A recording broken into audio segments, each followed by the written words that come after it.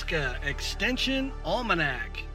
Landowners seeking additional income options for their operation might consider leasing out their land for wildlife activities.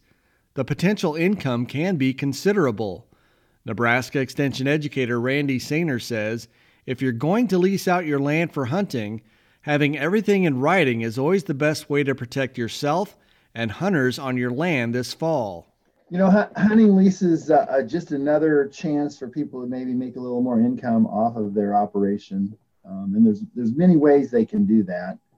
But the big thing is, you know, you have people coming on your operation, so you need to have a written lease. You need to have insurance. You need to make sure that a lawyer's looked over your lease so that the liability is less if you have that. If you don't, you have a higher liability.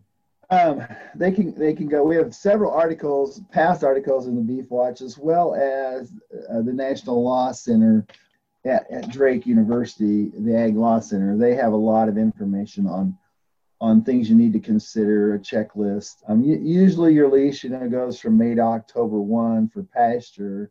If you've got a pasture lease with somebody, you need to make sure to know who has the hunting rights. That's a big issue, because if you don't have it in writing, it's considered the leasee has hunting rights. But if it's only leased from May to October 1, let's say for a range or cow-calf operation, then after October 1, who has that lease? And most of our like deer hunting and stuff is going to be later than that. So you need to make sure you have that in writing, who has responsibility there. So some of the options, there's several. So if you go with an outfitter or somebody like that, just know you're probably not going to make as much, but they take care of a lot of the legality stuff. And, if you have problems, you can go directly to them. But you need to make sure that they're reliable and, call some other producers that's had that group, because in some cases, people have had trouble with those outfitters. But in most cases, people like that because they take care of all the extra stuff. They get the hunters and those kind of things for you. You're not going to make as much, but it does tend to limit what you have to do. And some of your legality is helped with them because they usually have some insurance too, even though I would make double sure that I probably had extra insurance on my place too. The other thing is, if you can not only manage your cattle operation, but manage for the wildlife a little bit, that may be a way to improve the amount of wildlife you have, which is going to make your hunting area more acceptable, or people are going to want to go there more. So those are some things you can do, and look at it on a long-term basis. How sustainable is it?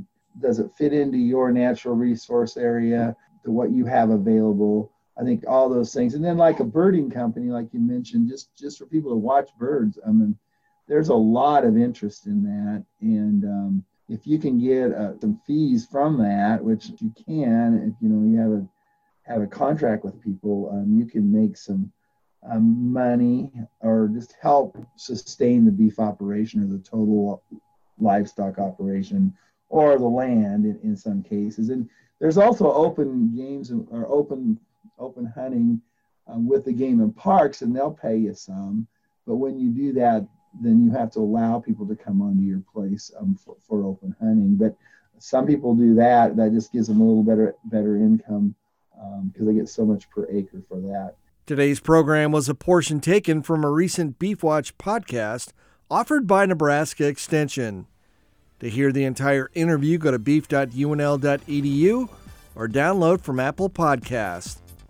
For Nebraska Extension Almanac, I'm Brad Mills.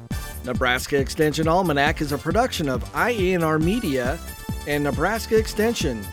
For more information on how your university is serving Nebraskans, go to extension.unl.edu.